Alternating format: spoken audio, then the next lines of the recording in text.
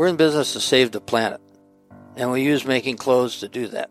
For over 45 years, Patagonia has committed to taking responsibility for their impact on the environment by pioneering sustainable practices and inspiring other businesses to do the same. The cure for depression is action. Every one of us has to step up and do what you can according to what your resources are. Patagonia, in business to save our home planet. Join us.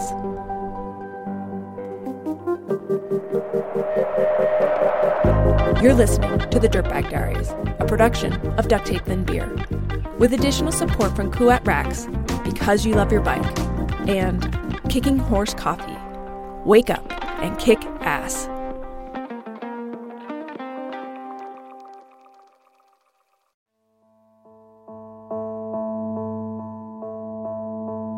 We come up to this beautiful shelter after a long day, and we're really excited to set our sleeping bags up in the shelter and make dinner.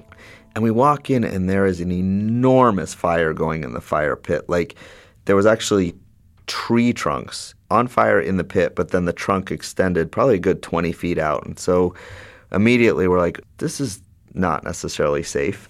And we go in, we see one backpack there, but no person. And so we set up our stuff. And then this big, white, bearded dude comes in who looks like a pretty typical backpacker, and something's off about him. This is Perry Cohen. Perry and his group were hiking the Long Trail, the famed 275-mile trail that runs north to south across Vermont. He starts looking at us funny, and it's that look that if you've ever been a marginalized person, you'll recognize it immediately because somebody's sizing you up and they're trying to figure out what to say, and you're trying to figure out what's my escape route to get away from this person because I don't feel safe. And so he comes over to me and he's like, so are you a group of high school students? And I said, no. And he said, well, are you a college group? And I said, no. And he's getting more aggressive, like we owe it to him to explain who we are. And so he said, well, who are you then? And I was like, we're just a group of grown-ass adults. Kind of like it's none of your business.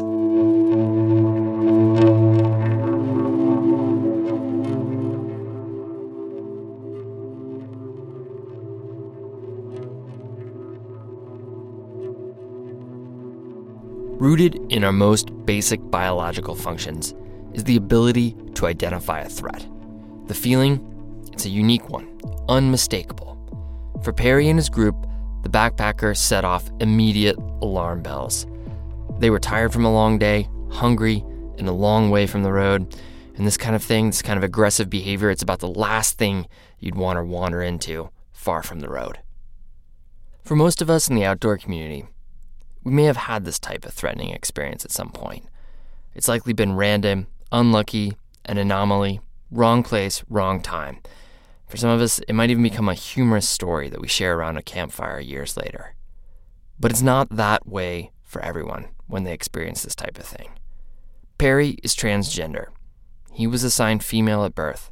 At the time of this trip, he was in his late 30s. His body, through surgery and hormone therapy, was shifting from a feminine form into a masculine one. Many trans people describe this as a second puberty. Hormones enter the picture, and things, they can get slightly awkward. Because of that, sometimes trans people look younger than they actually are. Most everyone else on the trip was also at some stage of transitioning from female to male. And that look, the look from the backpacker that Perry described, at this stage in Perry's life, it wasn't an anomaly to get that kind of feeling. It was part of his existence, whether he was surrounded by a Vermont forest or gridlock concrete. In 2016, the FBI, they looked at the data and concluded that people from the LGBTQ community are more likely to be targets of hate crimes than any other minority group. According to the National Coalition of Anti-Violence Programs, between 20 and 25% of lesbian and gay people experience hate crimes in their lifetimes. For trans people, and particularly trans people of color, that risk of violence increases. For Perry and his group, the isolation of the outdoors made the situation feel even more risky. For so many of us, this outdoor community provides feelings of acceptance, empowerment, and of home. I know it's given me that, but that's not the case for everyone. even if they feel the same draw to the mountains as I do. Today, producer Kyle Norris brings you Perry's story. What happens when you set out to grow into the person you envision being? Sometimes you end up making your community a little better and a little stronger. If that's not the quintessential Dirtbag Diaries story, I don't know what is. I'm Fitz Cahall. Welcome to the show.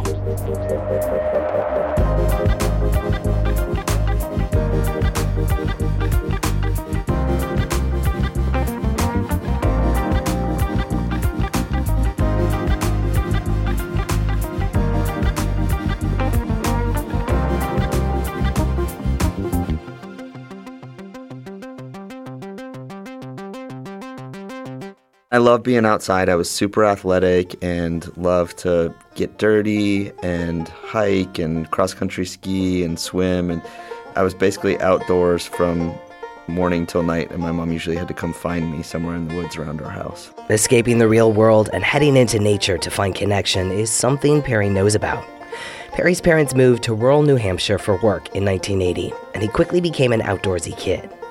He felt free outside when he was running around. He loved it. He was also social and popular.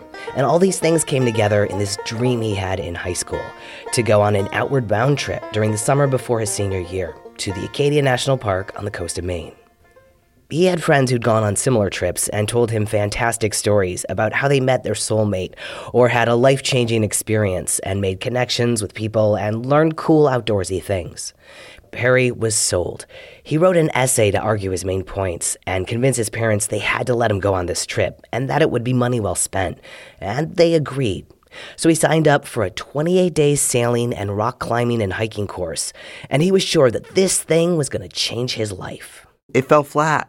I had these huge expectations, and then I got there, and pretty much right away I was like, oh, this is just not going to be what I thought it was going to be. He didn't click with people for the first time ever. Something about this group felt different.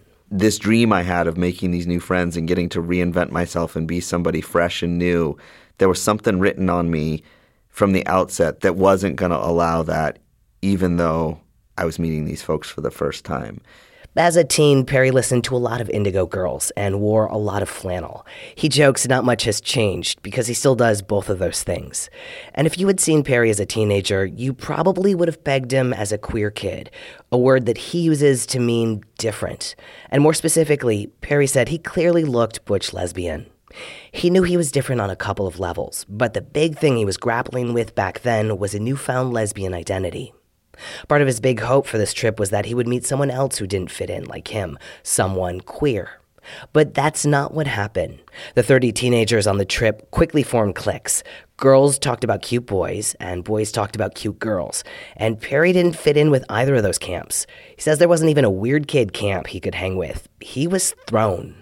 It wasn't about the activity we were experiencing. It wasn't about being out in nature. It wasn't about what a privilege and an honor it was to get to be on this trip. It was much more about typical teenage stuff that happens in the real world, but I didn't think was going to be the main attraction on this outward bound trip. Perry felt like it was his fault that he couldn't connect with the other kids, so he poured his heart and soul into the physical stuff. I got to rock climb in this place called Otter Cliffs, which is literally right over the edge of the Atlantic Ocean, and that was phenomenal. And I got to learn how to sail a boat and be out on the ocean and sleep out under the stars on the ocean and learn how to navigate by the stars, and that part was incredible. Another incredible thing is what trip leaders told the kids, that they'd be training for a marathon. And I thought, are you kidding me? We're on boats all day. What are we doing? And they said, no. Every day we're going to get on land and we're going to run. Perry had always been an athlete, but never considered himself a runner. That was the first time he ever got to trail run. And it was amazing. We'd go on these deserted islands and just run. I didn't think about what I was wearing or what was bouncing up and down or not. I just got to run farther and faster than I'd ever run before. At the end of the trip, the kids lined up to run a full marathon around the island. For me, that was just mind-blowing that my body, this body that had in so many ways not been what I wanted and didn't look or feel how I wanted, and yet in this moment, it was doing something that I really wanted it to do. So that was a really positive experience for me. And trail running is still something to this day that I do, and it is one of my favorite things. And I think because it just feels free and open, and it's the wind in your hair, and you're paying so much attention to roots and rocks and the beautiful view that you're not really thinking about any of the other problems that may be going on in your life. That trip stayed with Perry. Years later, when he was in grad school, he was doing some research about the experiences of queer summer camp counselors and queer outdoor educators. He didn't really find much, but in the stories he did find, he'd hear the same thing over and over. Queer folks felt like they'd been promised a mind-blowing outdoor experience, or that they would develop leadership skills and confidence, and that never happened because they were stressed about their physical and emotional safety. I was so busy processing coming out to myself as queer and trying to protect myself because I wasn't ready yet to come out to myself, and I certainly wasn't ready for anybody else to know that I was at that point gay. So I spent a lot of energy trying to hide who I actually was, which was hard because certainly my gender presentation was pretty butch, and so it didn't take a genius to look at me and say, oh, that person might be queer. And so 20 years later, that's what I realized, that, oh, that's what happened on that trip. I was so concerned about my safety and not wanting to be outed that I didn't have the mental space or the energy to achieve any of those other goals of developing my leadership abilities or developing my confidence, because I had used up all my energy on trying to keep myself in the closet.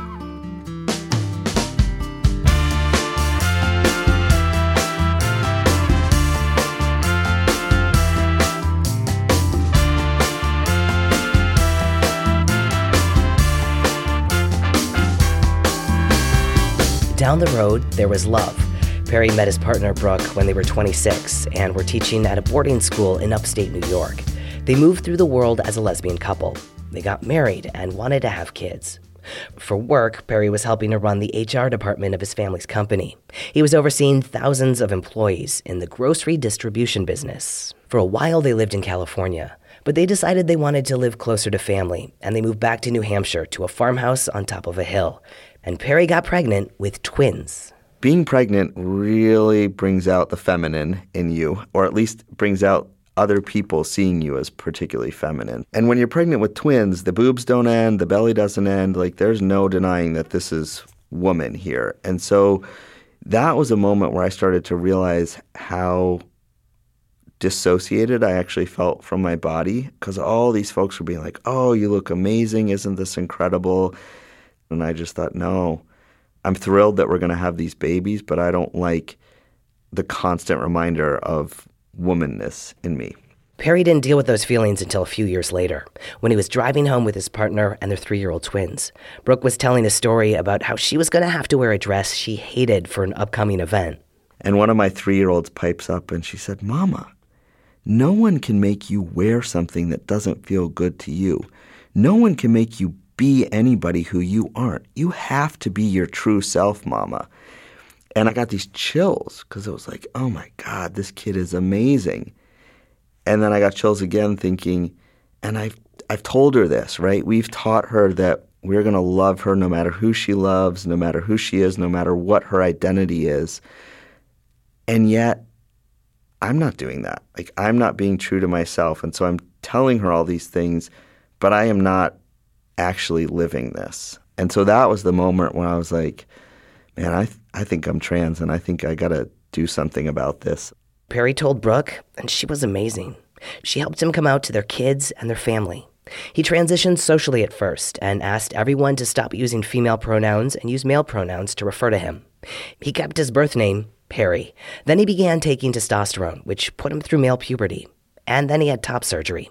That's when someone with female breasts has them removed and has a male chest reconstructed. Those were the choices that he made for his transition. And he's quick to point out there are all kinds of ways to transition. Perry was feeling incredible and courageous, as if he had a blank slate to make his life whatever he wanted it to be. So he started to look at the other areas of his life that he wanted to change. And I was still working at this corporate job that I had been at. And every day I was looking out the window thinking, man, those mountains right out that window are so beautiful. I wish I was out there. And I loved the work I did, but it was starting to get really hard to see this life that I could have and realize that I had just transitioned my gender, and it was so freeing and so emancipating. And I thought, well, if I could transition my gender, I bet I could transition my job. He started asking himself, what makes me happy? And the answer was being outside, running, hiking, climbing, biking, and skiing. Those were things he did during his transition that helped him feel better, and they helped him see the positive aspects of a body he had mixed feelings about. Because it was like, I don't love these hips, I don't love this butt, but this is what got me to the top of this mountain. So it helped me have a new appreciation for a body that for so long I'd really felt really alienated from. And I thought, wouldn't it be amazing if other trans folks could have the opportunity to get outside like I did? And I was lucky enough to grow up in New Hampshire with friends who took me outside, to go on an Outward Bound where I learned these skills. But I knew there were lots of other folks within our queer community who didn't have access or didn't have skills or just didn't have the confidence to go outside. And so I thought there must be some queer outdoor organization leading trips that I could go work for. But I didn't find one. And so I got kind of despondent for about 24 hours, and then I thought to myself, man, I've led a whole corporate HR department. I've had some big jobs. I understand how to run a business. Maybe I should just start one. And so I did.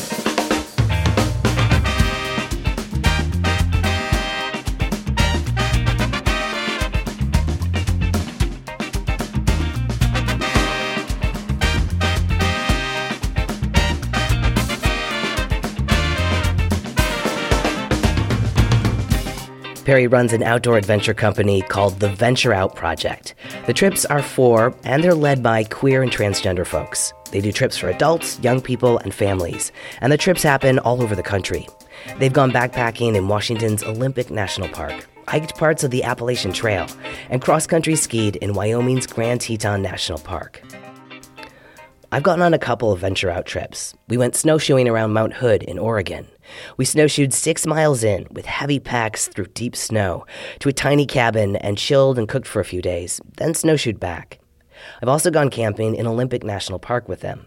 I'm not even a fan of camping, but with these guys, I started to change my mind. I'm a trans guy, and I rarely hang out with other transgender folks. So to spend time with a bunch of them and be goofy and normal and ask questions to the guys further along in their transitions and share horror stories of how awful and judgy people can be to trans people, all that is priceless. The organizers know that some queers might not be comfortable with the technical aspects or physical aspects of hiking and camping. Some of these people have never hiked before. They're worried about whether they'll be able to keep up with the group, and they're concerned about their safety, about being targeted or harassed in the woods for looking different. So before the trip even starts, the Venture Out Project asks everyone about their concerns and about their previous camping and hiking experiences. When the group meets for the first time, they talk through those concerns, and leaders check in with people throughout the trip. Perry says something powerful emerges when a bunch of queers get together in the woods. There's a connection that happens so fast, and people often ask me, do you do all kinds of facilitated activities?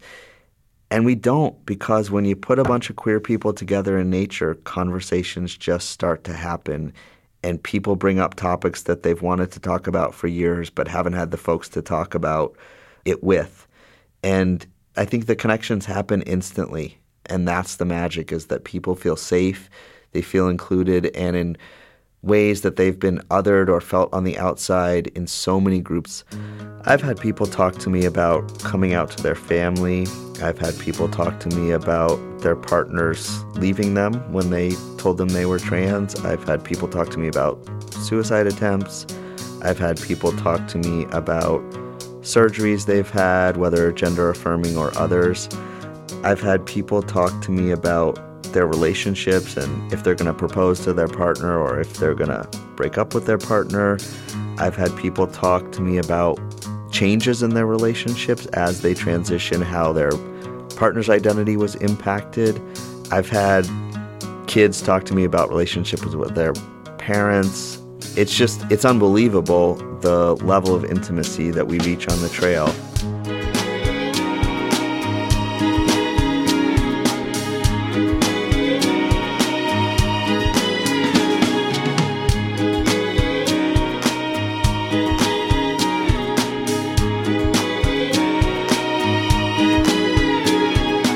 Another reason why these trips are powerful can be seen in how the group handled that creepy guy in the shelter, the big bearded guy who was getting angry with them and demanding to know who they were. That's when someone in the group said, "Hey, let's go get some water." So the whole group goes down to the stream and we start filtering our water. And I said, that really didn't feel good.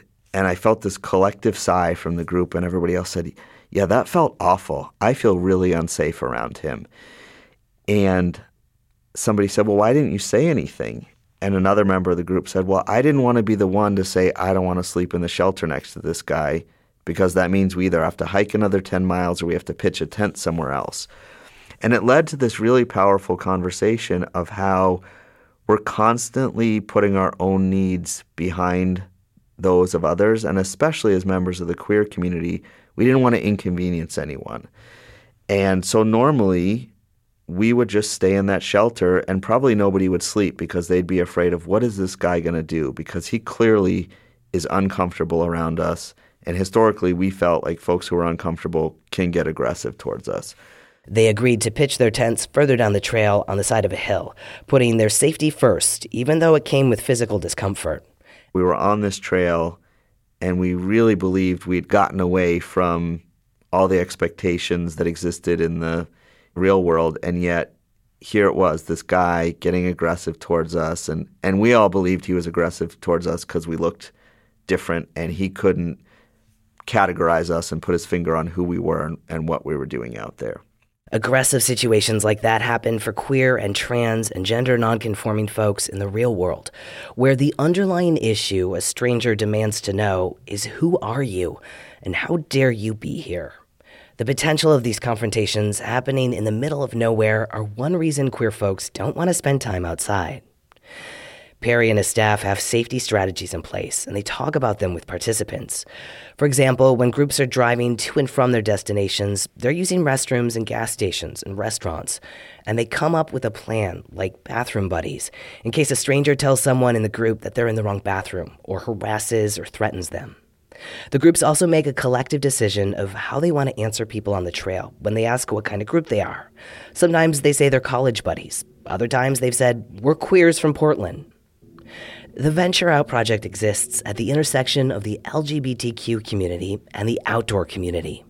On Venture Out trips, Perry and his co-instructors teach their participants how to get outside, both the hard skills, like how to navigate and use technical gear, and more nuanced strategies to help keep them safe.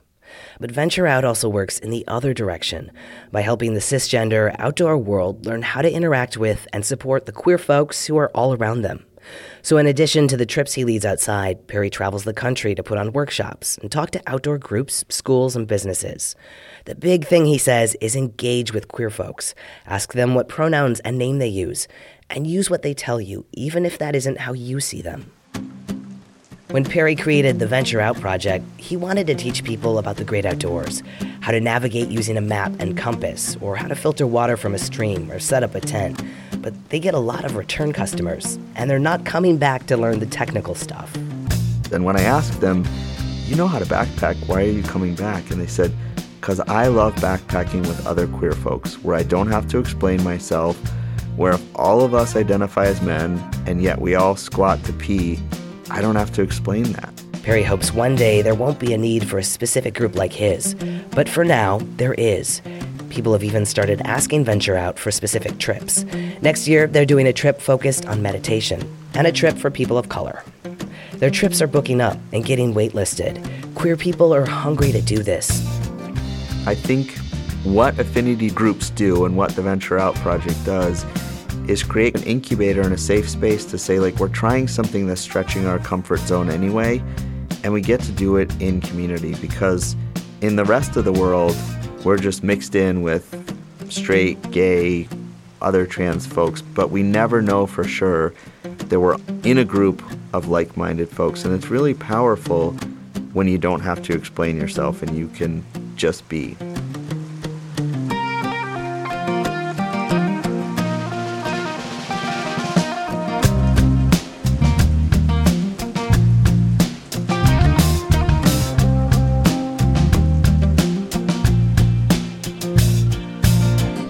The Diaries is made possible by the good people of Patagonia. In this time of unprecedented threats, it can be hard to know the best way to get involved. That's why Patagonia created ActionWorks. Go to patagonia.com/actionworks and click the Act Now button to find curated events, petitions, volunteer opportunities, and donation possibilities near you. Additional support comes from Kuat Racks, the little company who set out to build a better bike rack. All of their hitch racks and roof racks look good, are easy to use, and are covered for life by their no-worries warranty. Check out their lineup at kuatracks.com. Kuat, because you love your bike. And support comes from Boston Brewing, who is on a mission to be one of the most sustainable breweries in the nation. Boston strives to reuse or recycle 100% of the resources they use to make quality beer. Their goal is to make thoughtful, data-driven decisions that reduce the environmental footprint of every aspect of their business. Boston, hail the journey. You, our audience, truly keep the Diaries going. To pledge your support for the show, visit our website, dirtbagdiaries.com, and click the button in the upper right-hand corner. For a donation in any amount, you can still get a download of our theme song as a ringtone. Thanks so much to everyone who has already contributed. A huge thank you to Perry for sharing his story. Perry is amazed by how much Venture Out has resonated with people. Over half their summer trips are already full. Learn more and check out their programs at ventureoutproject.com. Kyle Norris is an audio storyteller based in Seattle. You can follow him on Twitter at Kyle Norris Radio. Music today from Bradley Carter and Publish the Quest. The tracks are courtesy of the artists. Jacob Bain and Nis Cotto compose our theme song. As always, you can find links to the artists at our website. This episode was produced by Kyle Norris, Jen Altschul, Fitz Cahal, and me, Becca Cahal. You've been listening to the Dirtbag Diaries. Thanks for tuning in.